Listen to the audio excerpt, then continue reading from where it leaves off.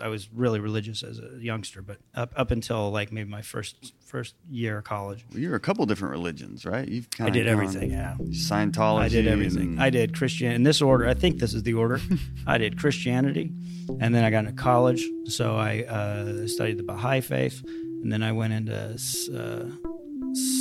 Scientology for a short time, and then somewhere in between, I made it a point to go to every denomination that I knew of, because I didn't want to have anyone in my world be a them.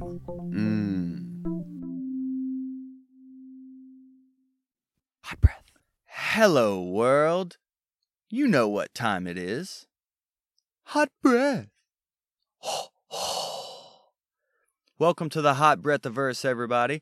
This is your fearless leader, Joel Byers, and welcome to this very special episode. I got to sit down with one of comedy's most legendary photographers. This guy is at the top of his game, and he has so much good insight to provide, only from his experience as a past performer, but also as his experience as now a comedy photographer. So definitely stick around for that, and definitely stick around for the rest of this intro, because I have nothing but good info for you. And that, of course, starts with Comedy Binge. This is it, ladies and gentlemen. As of August 31st, the registration for the historic Comedy Binge Festival will be closed. This is the world's first online comedy festival. You can go to comedybinge.co, use promo code HOTBREATH, get $5 off registration. The actual festival will take place October 29th at Relapse Theater here in Atlanta. It'll be headlined by Rob Hayes, but registration ends August 31st. Time's a ticking on getting registered. I would highly recommend. This is the first of its kind. It's an opportunity for you to not only perform in front of an awesome crowd at the legendary Relapse Theater, but also to have it broadcast around the world, specifically to people of the industry type and of the booking type that may have not made the trip to Atlanta but can still see you perform. So definitely comedybinge.co, promo code HOTBREATH, get $5 off, and just be a part of the first of many historic Comedy Binge comedy festivals. I love all my sponsors. Another sponsor I have is Comedy Artwork. This guy is amazing. He's an illustrator, graphic designer. He can do posters for you, whatever you need. Go to comedyartwork.com or at Comedy Artwork on social media. He's super talented. I've seen him do work with legendary comedians all the way up to legendary comedy resources like Funny or Die, all the way up to Forbes magazine. This guy has really done it all, and he's not only a great artist, but he's a great comedy fan, and he's able to capture your brand. So definitely go to comedyartwork.com for more info on how, you can take your brand to the digital age. He's amazing. I just got to say that. The art is amazing. Another amazing artist I've come across is Bernard Henry Manning. This guy just moved down here from Chicago, where he was a photographer in that comedy scene. But he has really done nothing. I know a few of you out there have actually reached out to him about getting some new headshots done and performance shots and things like that. And, the work speaks for itself. So hit him up on Facebook, Bernard Henry Manning, for just more info on, how he can get you taken care of from a photographer. He's also a great videographer as well. So just really anything you want a moment captured, go to Bernard Henry Manning on Facebook. And of course, if you want to get a little bit better at comedy or, learn about comedy or just hone your own skills, I would recommend highwirecomedy.com. We have sketch, improv, stand-up, much, much more to come. Just had my first class in the new space. It is incredible. You guys are definitely, if you're a comedy fan or a comedy performer, you definitely want to be a part of Highwire Comedy. It is a rising stock in the comedy world. So definitely go to highwirecomedy.com and check out all we got to offer for you. Or go to joelbyerscomedy.com and see what we got to offer for you there. Like a cool schedule of shows I do, like Java Monkey's Funny Monkey every Wednesday at Java Monkey in Decatur. Come check me as I devolve some of Atlanta's funniest comics every Wednesday at 8:30. Boom. Promo. But that's all. I think we have reached our loveliness here at the intro, if you will, I must now first ease us into this interview by letting you know today's guest is the one, the only, Troy Conrad, ladies and gentlemen. Yes, Troy Conrad. For those of you that have heard of him before, you're welcome. For those of you, this is your first exposure to him, welcome to the world of Troy Conrad. This guy is amazing. We met at Laughing Skull Festival. He is the, quote, as Paul Provenza, fellow hot brethren, Paul Provenza calls him the mad scientist behind the show Setlist, where all comedians perform improvised sets based on suggestions on a PowerPoint. This was all his idea. He used to be a comedy performer, and he did a lot of improvisation and characters. He had a really famous George W. Bush show he did, and also a Comedy Jesus show that's actually on Amazon Prime you can check out. But just really his own trailblazer, has a great, unique point of view on the world, and I was happy he took the time out of his busy schedule at Just for Laughs to sit down and really share just his journey and also his creative process. So I think this is going to be a great episode for anybody of any background, of any inspiration. It's just an anytime podcast. So wherever you are, however you are, whoever you are, all there's left to do is inhale a hot breath with Troy Conrad.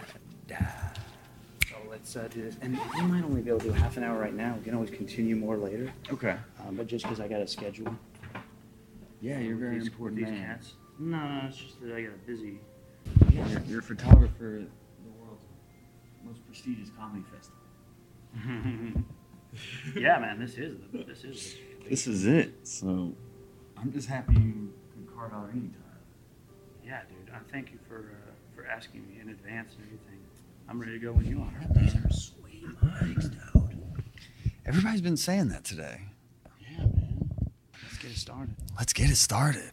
Well, if you could just start off by saying your full name to the microphone. My name is Troy Conrad. Troy Conrad. Thank That's you right. for being on Hot Breath, man. Thanks. Good to be here, man. Here we are. And we actually snuck into a restaurant that is not open inside the Hyatt.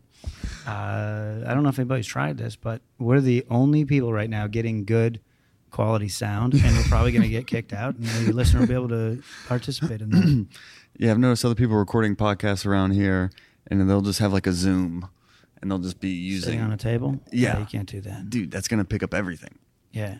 You might as well, yeah, like, I've heard people record podcasts in their kitchen, which, first of all, a kitchen is all hard surface. No one has carpet in their kitchen, so you're bouncing sound. It's the worst possible place you could ever do it. This is what's in a kitchen. Windows, tile, hard table, like everything is just going to bounce around. It's going to be terrible. Everything wrong. I like to start podcasts with a little advice or criticism of people that I don't even know who does those podcasts.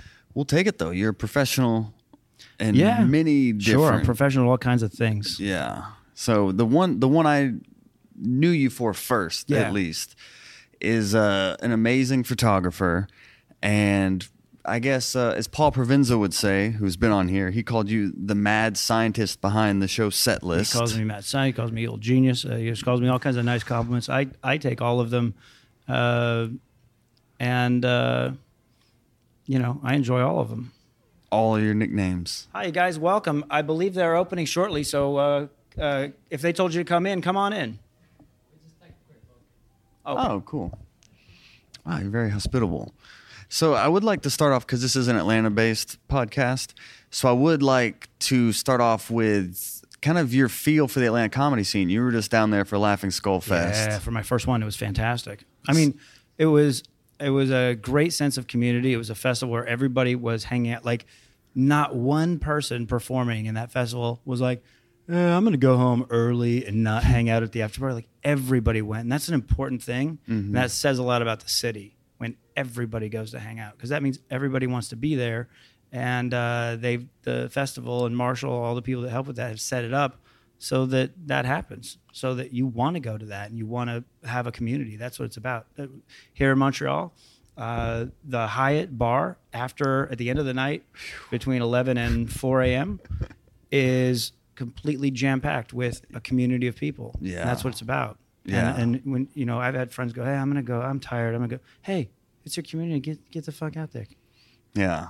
That's what I've been finding with this festival is like, this is my first time here, and it's the community part is overwhelming because you'll see like, oh, I've seen them on Netflix, and then you're like, oh, there's just a person standing at the bar that has to wait also. Yeah. And if you're a person listening who like you go to one of those things, you're going to work with people who are famous and you're going to see people who are famous. Mm-hmm. You don't want to be in a situation like this where everyone is sort of like, these are all everyone's peers. Like Montreal is not a place where like a lot of people go to fan out on stuff. Totally. It happens, but it's not that. So you meet a famous person. What you don't want to do is like, oh my God, you were in that thing. I loved you in that thing, because they hear it all the time. Yeah. And that's like, give everyone a break from hearing that. They have so many fans that would love to say that to them, because everyone gets moved by a good artist. Everyone gets moved by good art.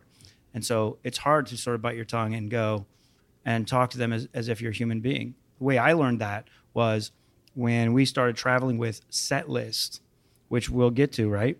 A set list, we'd go to other countries where there were super, super famous comics in that country, but I never heard of them because in the States, we don't get that. We don't get as much of a crossover. Mm-hmm. So when you are around someone, you're just hanging out, talking to them as a human being, and then all of a sudden people come in like, oh my God, you're from that. I loved you in that. I've watched every one of those things. It changes the dynamic. It's like, oh, that's now, that person is not a person anymore for that, for that fan. They're an it. Yeah. You don't want to make people into its. Does being around all these comedians make you miss doing stand-up? No, being around comics doesn't make me miss stand-up. Not doing stand-up makes me miss stand-up. But I also have dealt with that. Like I just don't have the time, and I have to balance everything out. And my time is best spent making shows. I like to make things that are fun where other people can, like, do I want to play on the playground or do I want to build a playground where everybody can play? And for me, I like to build a playground. I don't have to have a statue in that playground. I don't have to be the center of attention, but I want to make the damn playground. How did you build the Setlist Playground? What was like the origin of that? Always like do an improvised stand-up, which is the basic form of that. It exists all over, but it's just rare. It's happening more now. But you just pick things out of a hat that the audience writes, and then that's what you talk about, and then you do the next one. So I like doing that so much. Then when I did stand-up on the road, I would do characters and I would improvise. Within those characters, that's what it was about. I love doing that. I'd rather do that than do my act, than do memorized stuff, because that was fun. There's a risk of failure. You got adrenaline. So sort of combining those things, Setlist evolved into something. And very early on, from almost the very beginning, Paul Provenza was there to go, dude, this needs to be a show. Let's make it into something that's good for that. So he took kind of the raw, the raw material and then crafted into this show, and we've taken it all over the place. And that's when you start, I guess, incorporating like the projector and all that, give it more of a screen, visual. The projector, Improv, they just draw it out of a hat and read it, but the screen really makes. Well, you have to have the screen because the audience has to know the context. The context is so important. They have to know at all times in case they forget. If you don't have that, then you don't know what they're talking about. Mm-hmm. So the screen is a really important thing. And improv is big with you. I mean, you were trained at UCB, I did, and all that jazz. jazz. Well, when I moved to Los Angeles, I did improv. I did like short form improv when I grew up in Phoenix. But then when I moved to LA, I did the writing programs at Second City, Improv Olympic West, Groundlings, or not Groundlings. I did improv at Groundlings, improv at all those places, UCB, and they were all great programs.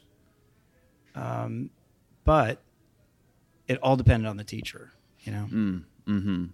When did you start doing comedy, I guess? I mean, you grew up in Phoenix and you were doing I was only in college. I was, let's see, I don't know, I was like maybe halfway through college or something like that. Okay. And I grew up in Phoenix, and I really I jumped in. I told my friends I'm going to do this. I used to watch Letterman. I'd write these top 10 lists all the time when I was in college.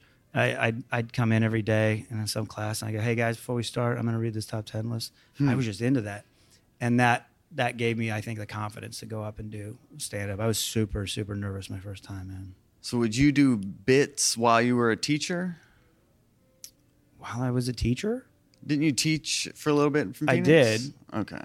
But what do you mean, did I do bits? Well, I mean, like, were you like working out material on your students? Oh, no. Oh, okay. No, I don't think you do that. No. I mean, when there was a class, wait. So. When you were the student. Right. Yeah. Okay. Like when I was in college, I'd be like, hey guys, before we start. Yeah. No, I was not the teacher. Oh, I didn't know if this was when you were the teacher. Oh, yeah. No. Okay. No, but I later did teach. What did you all kinds teach? of stuff. I taught at Phoenix College. I worked at the health department. I taught a class in, it was like the psychology and spirituality of humor and play. And we used, I know it's crazy, right? Whoa. We used The Onion, a compilation of The Onion as a textbook. These students, I had to have the bookstore have The Onion. And we also used a book by this guy who's actually a friend, turns out, a friend of Provenza's, this guy named AJ. He worked with, as a matter of fact, the audio book of this book, it's such a good book, and it has a really shitty title, so no one bought it. Penn Jillette narrates the audiobook. It's called The Golden Rule of Schmoozing.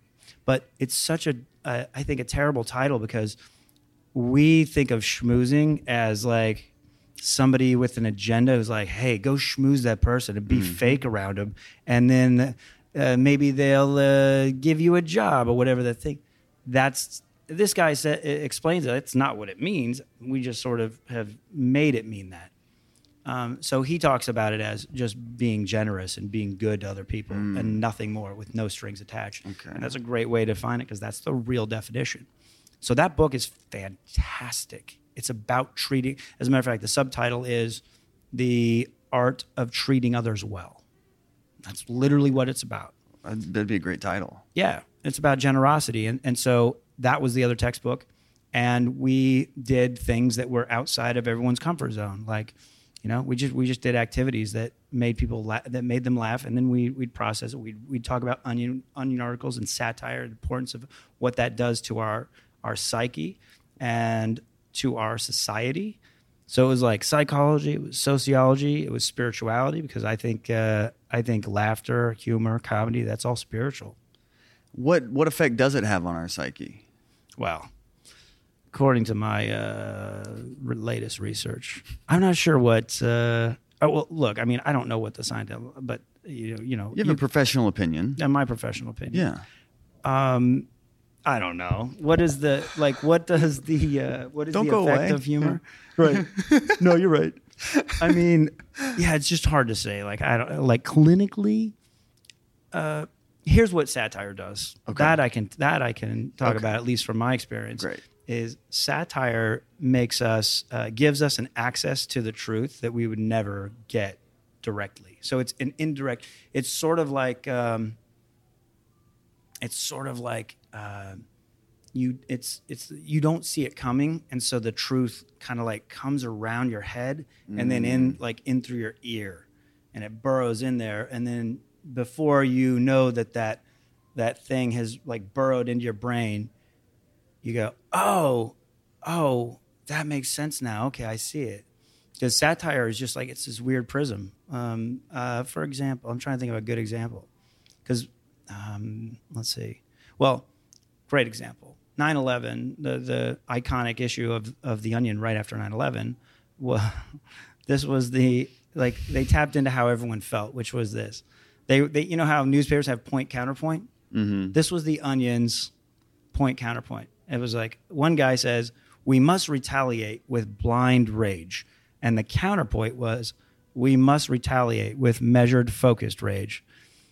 Like, that's brilliant, because nobody had, after 9/11, nobody was like, well, what we need to do is just, maybe be nicer to people. Like, it was like, no, people died, people were attacked. It was a big deal.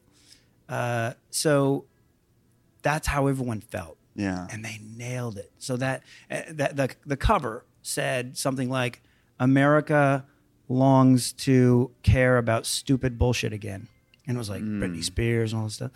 So, and it made us realize, like that's the truth. It made us realize, like, oh my God, we do care about stupid shit, and we ignore reality. And then sometimes reality comes crashing in your window. So was that your inspiration for your character, Comedy Jesus? Comedy Jesus came out of like kind of a reaction to George W. Bush being president. Which you also had a character. Which later that's right. Later I did a character. I did George Bush, and the premise of that was it was George Bush on Truth Serum, and he was apologizing and admitting to everything. Mm-hmm. But it also wasn't like crazy, stupid conspiracy stuff. It was like I got into his head and I was being real about him. I even showed a good side of him, and I showed the real side that's kind of like a guy who was in over his head, and not a super smart guy. But a guy who wasn't always great at making decisions, you know. And what was the premise of the Comedy Jesus? Comedy Jesus was Jesus coming back as sort of a critical figure, and almost like an atheist Jesus. He comes back and he's like, "Hey, you guys, what the fuck? You know, I left you alone, and this is what you do." Mm-hmm. And so it was really a way of for me anyway, as someone who, as that show progressed, I was always agnostic. I mean, not always. I was really religious as a youngster, but up until like maybe my first year of college. Well, you're a couple different religions, right? I did everything. Yeah, Scientology. I did everything. I did Christian in this order. I think this is the order. I did Christianity, and then I got into college, so I studied the Baha'i faith. And then I went into Scientology for a short time. And then somewhere in between, I made it a point to go to every denomination that I knew of. Because I didn't want to have anyone in my world be a them.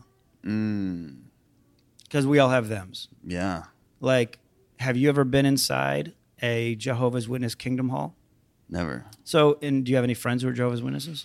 Not that I can think of. So it's hard, but probably to like Jehovah's Witnesses, probably to you are them on some level, because you don't have any experience with like people who are Jehovah's Witnesses. So I didn't want to have that. So I went into all these things. I went into Mormon temples. I went into the Jehovah's Witnesses. I went into everything I could just to see how people were. And what I found was everybody's kind of the same. Like it's all people who need something to believe in.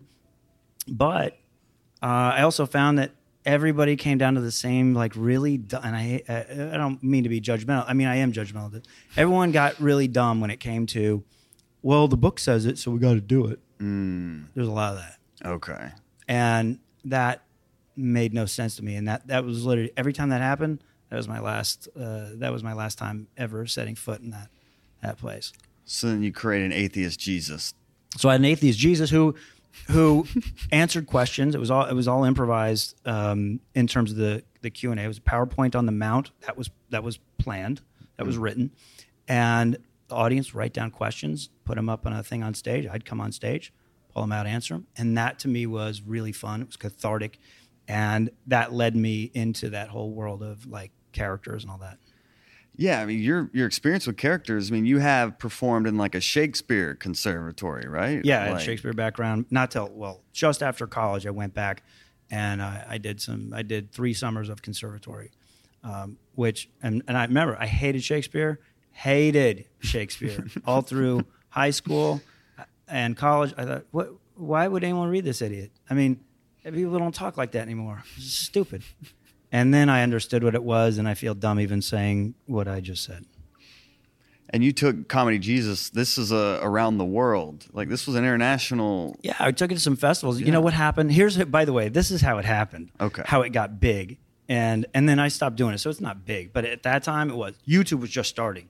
YouTube, everyone made those square 4:3 videos.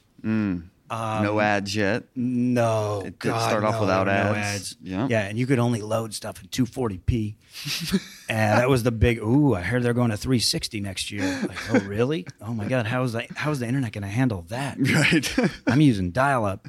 So what happened with that was I started loading videos of just Jesus addressing things. And And then it became a thing. People subscribed and people got into it. And I did live shows. And I had a friend of mine make me a trailer, which is, there's a significance to that. Because if you're a comic, you want to make a project, it's on you to make that promotion for it, like to make video or something that's exciting instead of just a flyer or just a, hey, here's a post about it. Mm-hmm.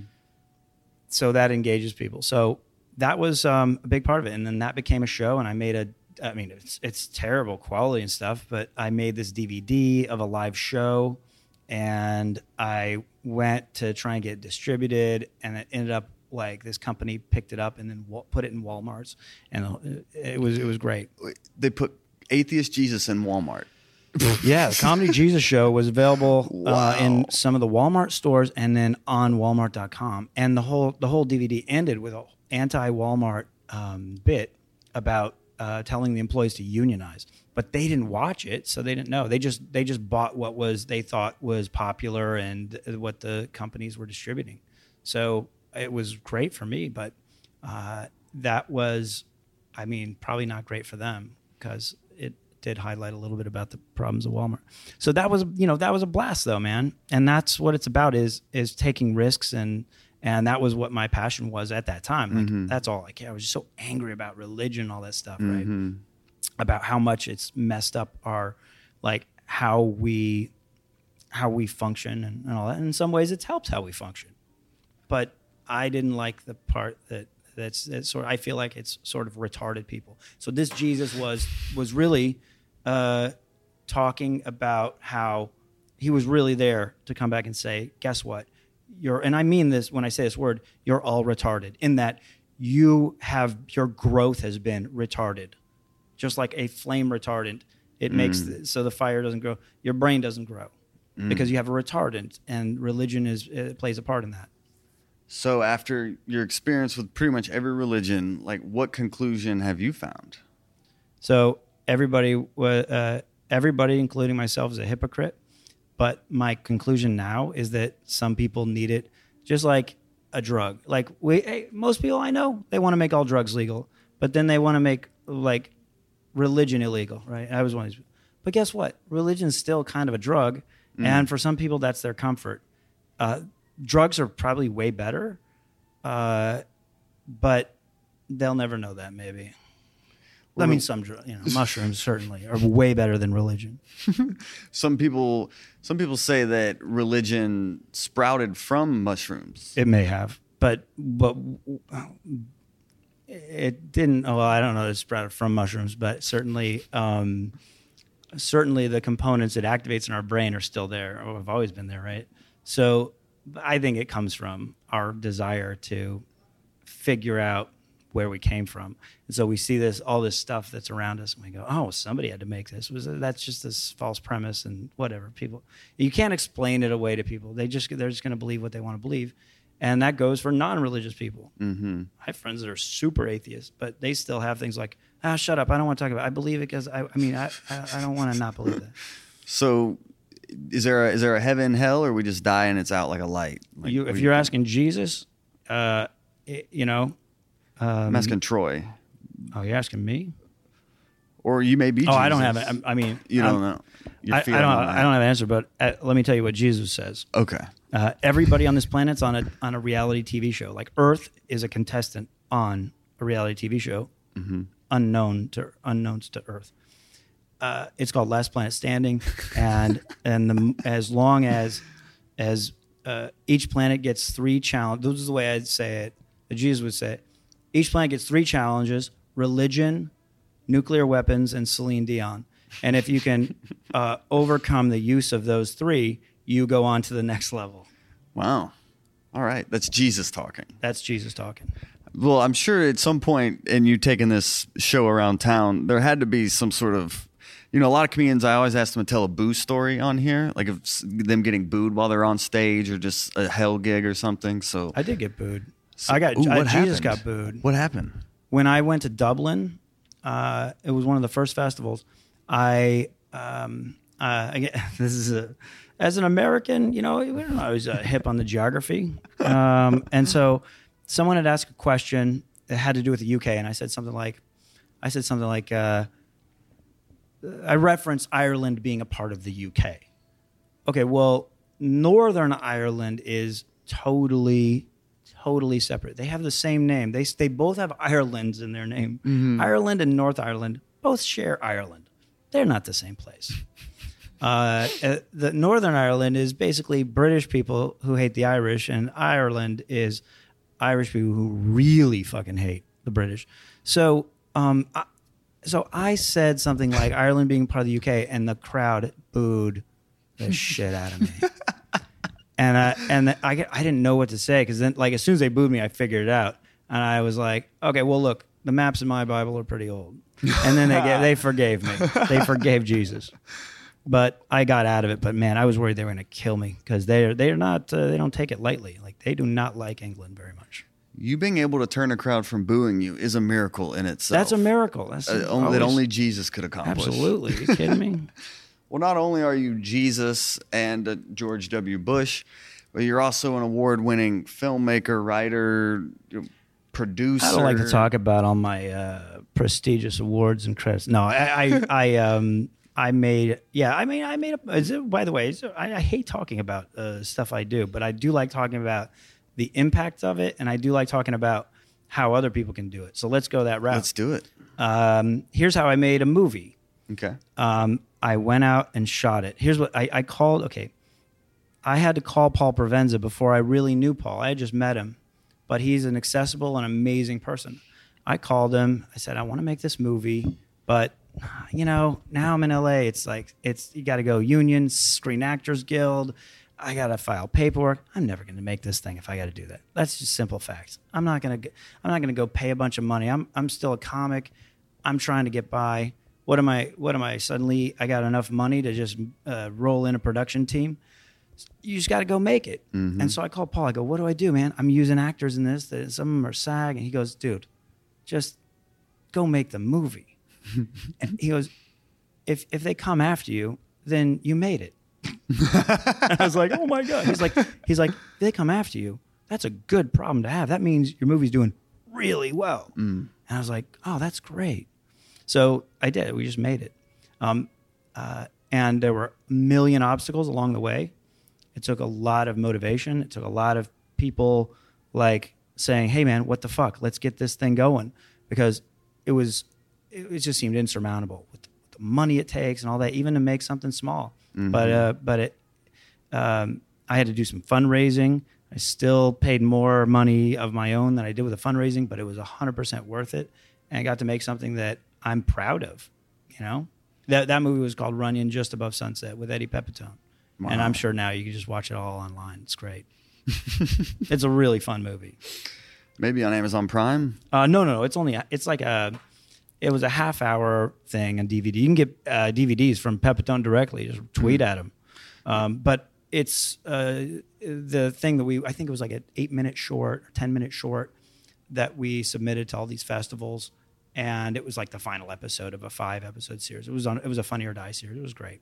And just for let people know, Comedy Jesus is actually on Amazon Prime. Oh, okay. I don't know if you knew that or not. Yeah, but I don't know. Like, first of all, I haven't watched it since like I had to help edit it. But I can't imagine that it's any good in context. I mean, it's so dated. It's all this like anti-George, but there's certainly some good points. So just watch it and then fast forward to through stuff. But I wanted people to know all this about you and like your background. That's nice. Because you are, just on the surface here, we're sitting here at Just for Laughs Festival in Montreal. The greatest festival in the world. The greatest festival in the world. And you are one of the few photographers that like gets this access you're getting of the photographers in the world. So it's like people know you as this amazing photographer, but they don't know the context of like really how inspired it all is. Like you have all this experience with comedy and like you doing it yourself and man. I mean, you have to find what inspires you. For me, visual images, like finding a picture of something that maybe nobody has seen, nobody's got that angle, and nobody's got that. That to me is really, really exciting. Like only reason I do photography is it's like, and sometimes this is to a fault. I do stuff for the love of the game. That's cost me a lot in my life. But that's what love of the game means. Like, love of the game doesn't have the word money in it. So, it also says you love the game. There's other things in your life that you love that fall away. And that's how it is. And that's the risk you take. And that's everybody at this festival. I don't think there's anybody here who's like, you know why I wanted to go into comedy? I want to make a shitload of money and fast. Like, some people have to work 20 years before they start bringing in real money. Some people 2 years, 3 years in, and all of a sudden some great things happen. But it's rare. Everything's love of the game. What do you think about like filmmaking versus just photography? I stopped. Well, yeah. I mean, I'm not into the filmmaking. What do I think about it? I think people should definitely go the route of filmmaking because that's what people want. People want video. Your preference, because my preference is like right now in my life. Yeah, photography. There's not even a question. I love still images. What do you like so much about for them? me? Yeah, because you can just get so much out of just a still frame. You can see a moment. It's like it's frozen. It's like that. It's sort of like discovering a moment in time or a caveman in ice, and you go, "Oh my God, we caught this moment." A picture to me is a caveman in ice. Does that make sense? It's a moment that would have been gone if it weren't for that thing freezing it. So I really like that. It's like a fossil. Almost. Yeah. And video obviously does that, but it's different, and it's sort of like an ongoing. I don't know. It just seems there's it's a different medium. That's my thing. And your dad was a photographer as well. My dad did photography when I was a kid and was really into it and inspired me a lot. He had slideshows. My dad did slideshows. No wonder I work with a projector a lot. I love my projector. My dad would take these pictures. He'd put them he'd have them developed into slides, and then he'd put them in the carousel, and we'd watch these slideshows. Wow. And it was super cool. And nobody else was doing that, you know? Like when I was a kid, like that was a big deal. You had to put these slides in the thing. There was no like movie thing you could just put all your pictures into and make a slide, a slideshow, an iPhoto or something like that. Do you almost resent technology? No, not at all. Oh my God, no. Embrace everything. Okay, cool. Anybody who resents technology is just saying they don't like evolution. Like they're just refusing to yes and life. It's bad enough if you don't yes and a scene. What if you don't yes and life? Because life passes you by anyway. Think about like the people that resisted, like, I'm not going to get a smartphone. My phone does enough stuff. I don't need all that. Why do I need apps on a phone? Like now, you'd never consider having a phone that didn't do that. So if we don't yes and it, we're left in the dust. Yes and the shit out of everything. Like I don't have a 4K TV, but guess what? Someday we're all going to be laughing at people with 4K TVs like, oh, you still got that piece of shit? Yeah. I've heard people be like, resenting a smartphone is like a caveman resenting shoes or something. Exactly. Like just technology. Yeah. Yeah, just evolve with it. We're at 30. Do you need to go 30? Do you need to go check? Yeah. I'm okay. Let's go a few more minutes. Are you okay? Yeah. All right. Okay, cool. Because I would love to roll our sleeves up a little bit on photography, because photography is something I've had a gravity towards. I've always been interested in it, and I don't understand why. And also, I understand your point of like capturing a moment, but like there's very specific right and wrong ways to do it. Well, yes. I mean, no, there's not right or wrong ways, but there are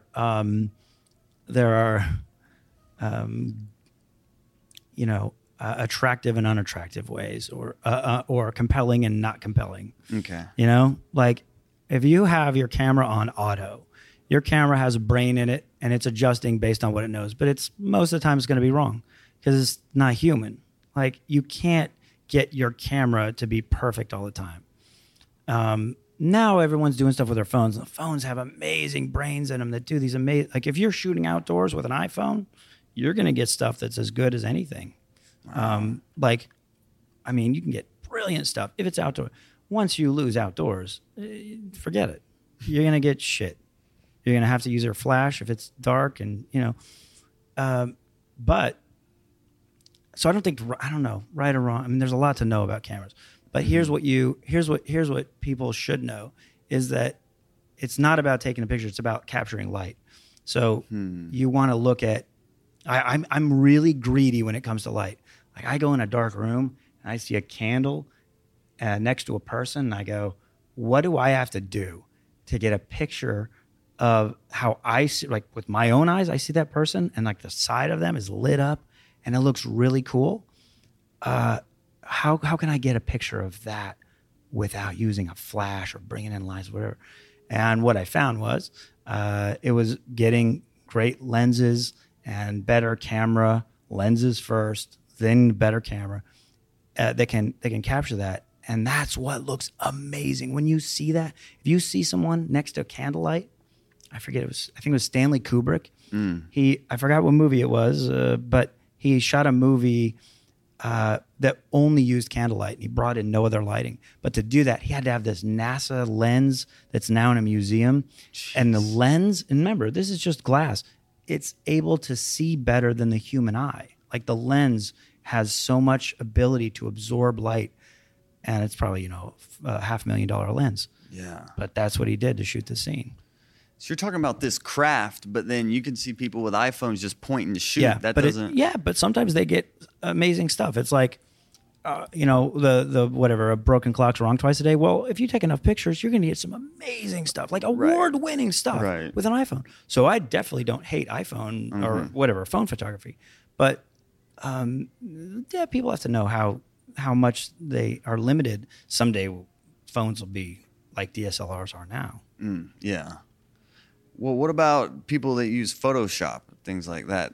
I'm pro technology, 100%. Yeah. Use everything. Okay. I mean, don't mess it up. I'm not a Photoshop person, but I have applications that I do stuff in with photos.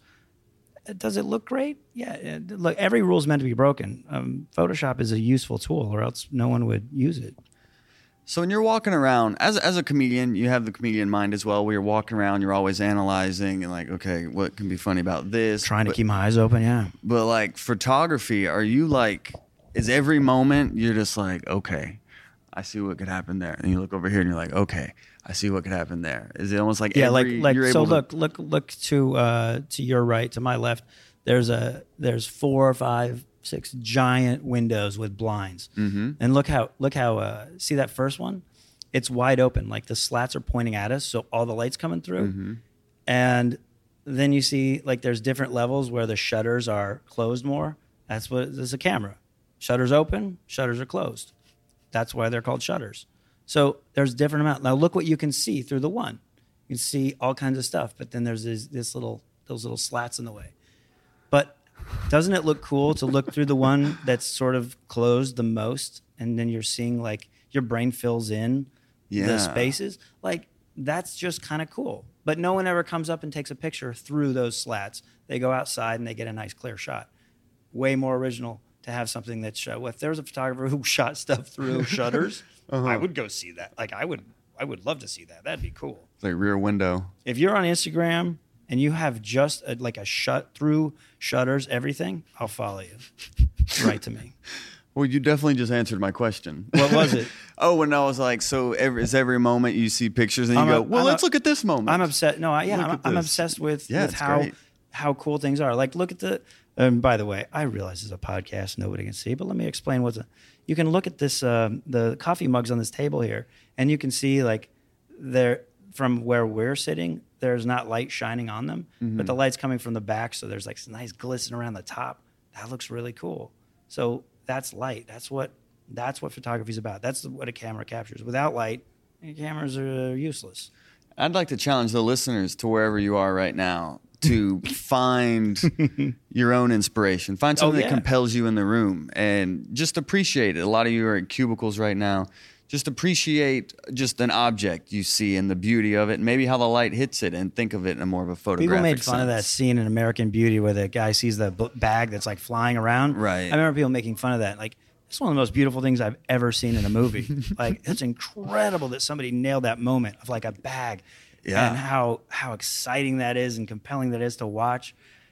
And what I learned is to enjoy those moments. Like that movie sort of made it conscious for me.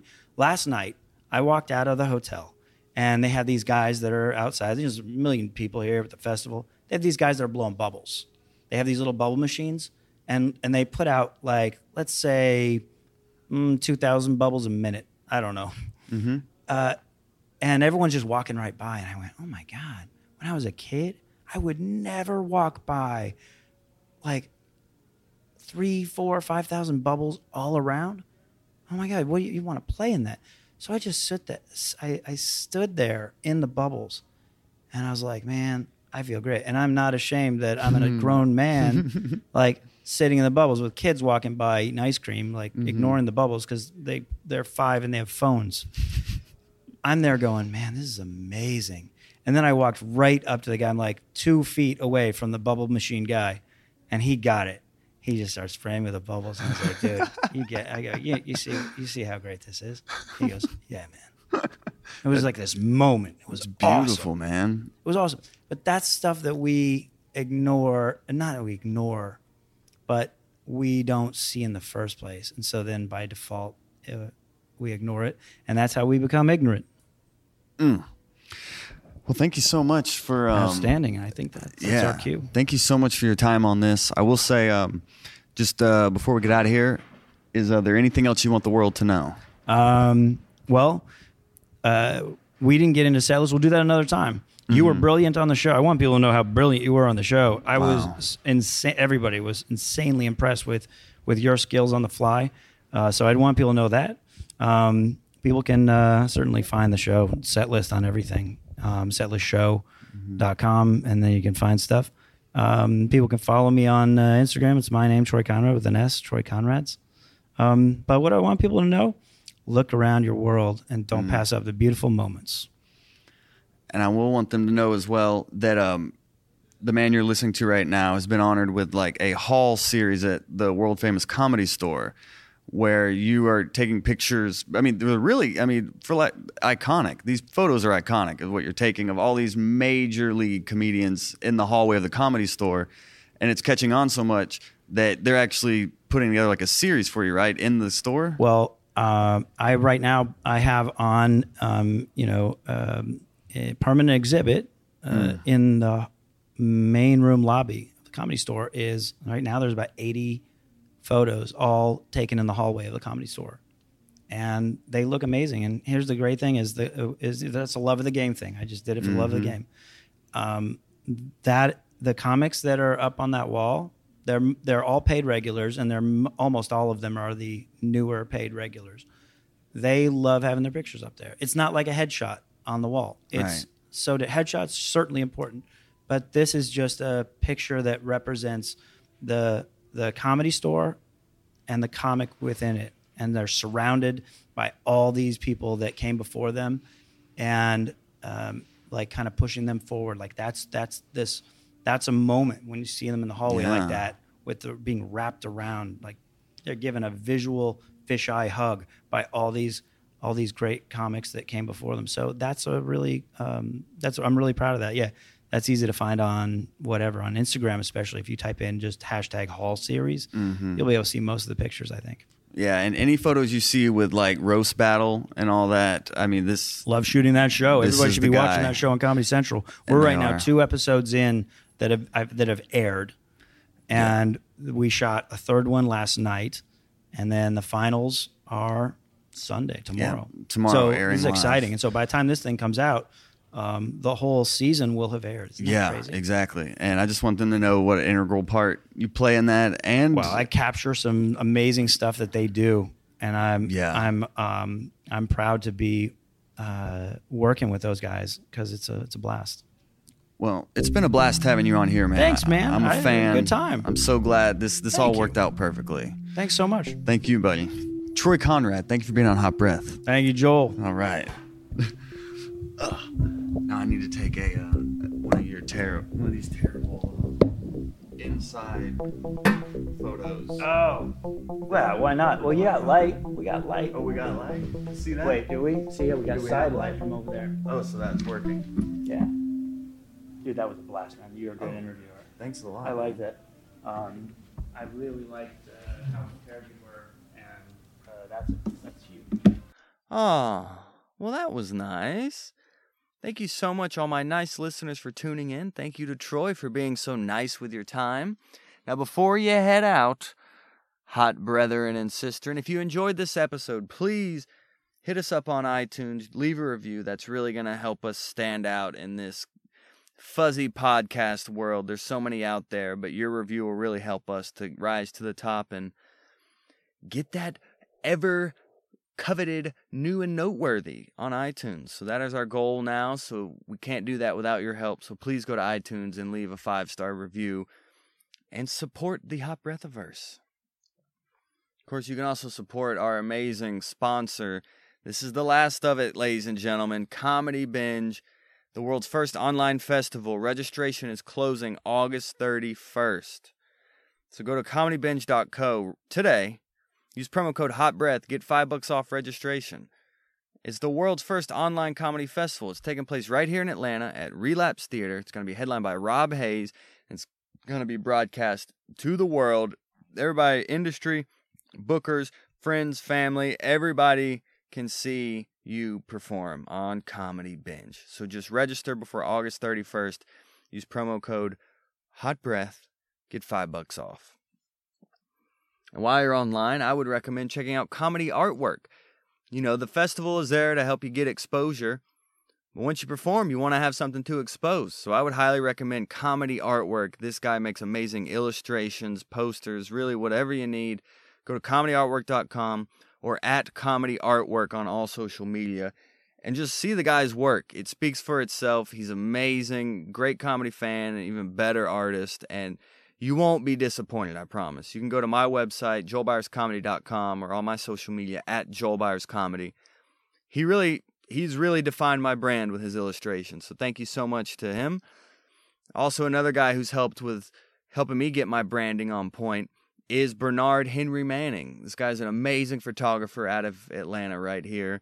Took great photos. He's also been helping me with my website. He also has been helping me film sets.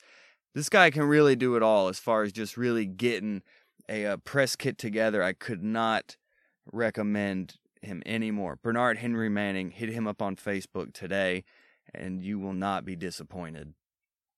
And you can also, in the meantime, while you're getting your branding up, get your skill up too. Highwire Comedy is pretty much the one stop for everything comedy here in Atlanta. We just moved into like a 7,000 square foot comedy complex. It's an amazing, amazing space. We teach sketch, improv, stand-up, and much, much more to come. So go to highwirecomedy.com. Check out everything we have going on. I could not be happier to be a part of this. It's really going to bring the whole Atlanta comedy community together, and you guys are a part of that. So thanks for listening to this, and thanks for supporting me and my awesome sponsors. They would not be on this episode if I didn't believe in what they were doing. So thank you to all my sponsors. Thank you to all my listeners. And thank you to my engineer, Amon Garner. You can hit him up on Facebook if you want to make your audio crystal clear like this engineer did here, Amon Garner. And you can also check out the one and only at Erin A. Rogers. She was my theme song composer. She makes the hook so you can bob the head. So thank you so much for tuning in. We are winding down the end of this intro. I think I have thanked everyone. So, now it's time to move on, I guess. If you're still listening, thank you. Thank you for your time and commitment. And I go ahead and thank you in advance for your time and commitment in leaving an iTunes review. So with all that being said, ladies and gentlemen, we will adjourn until next Monday, right here on Hot Breath. Hot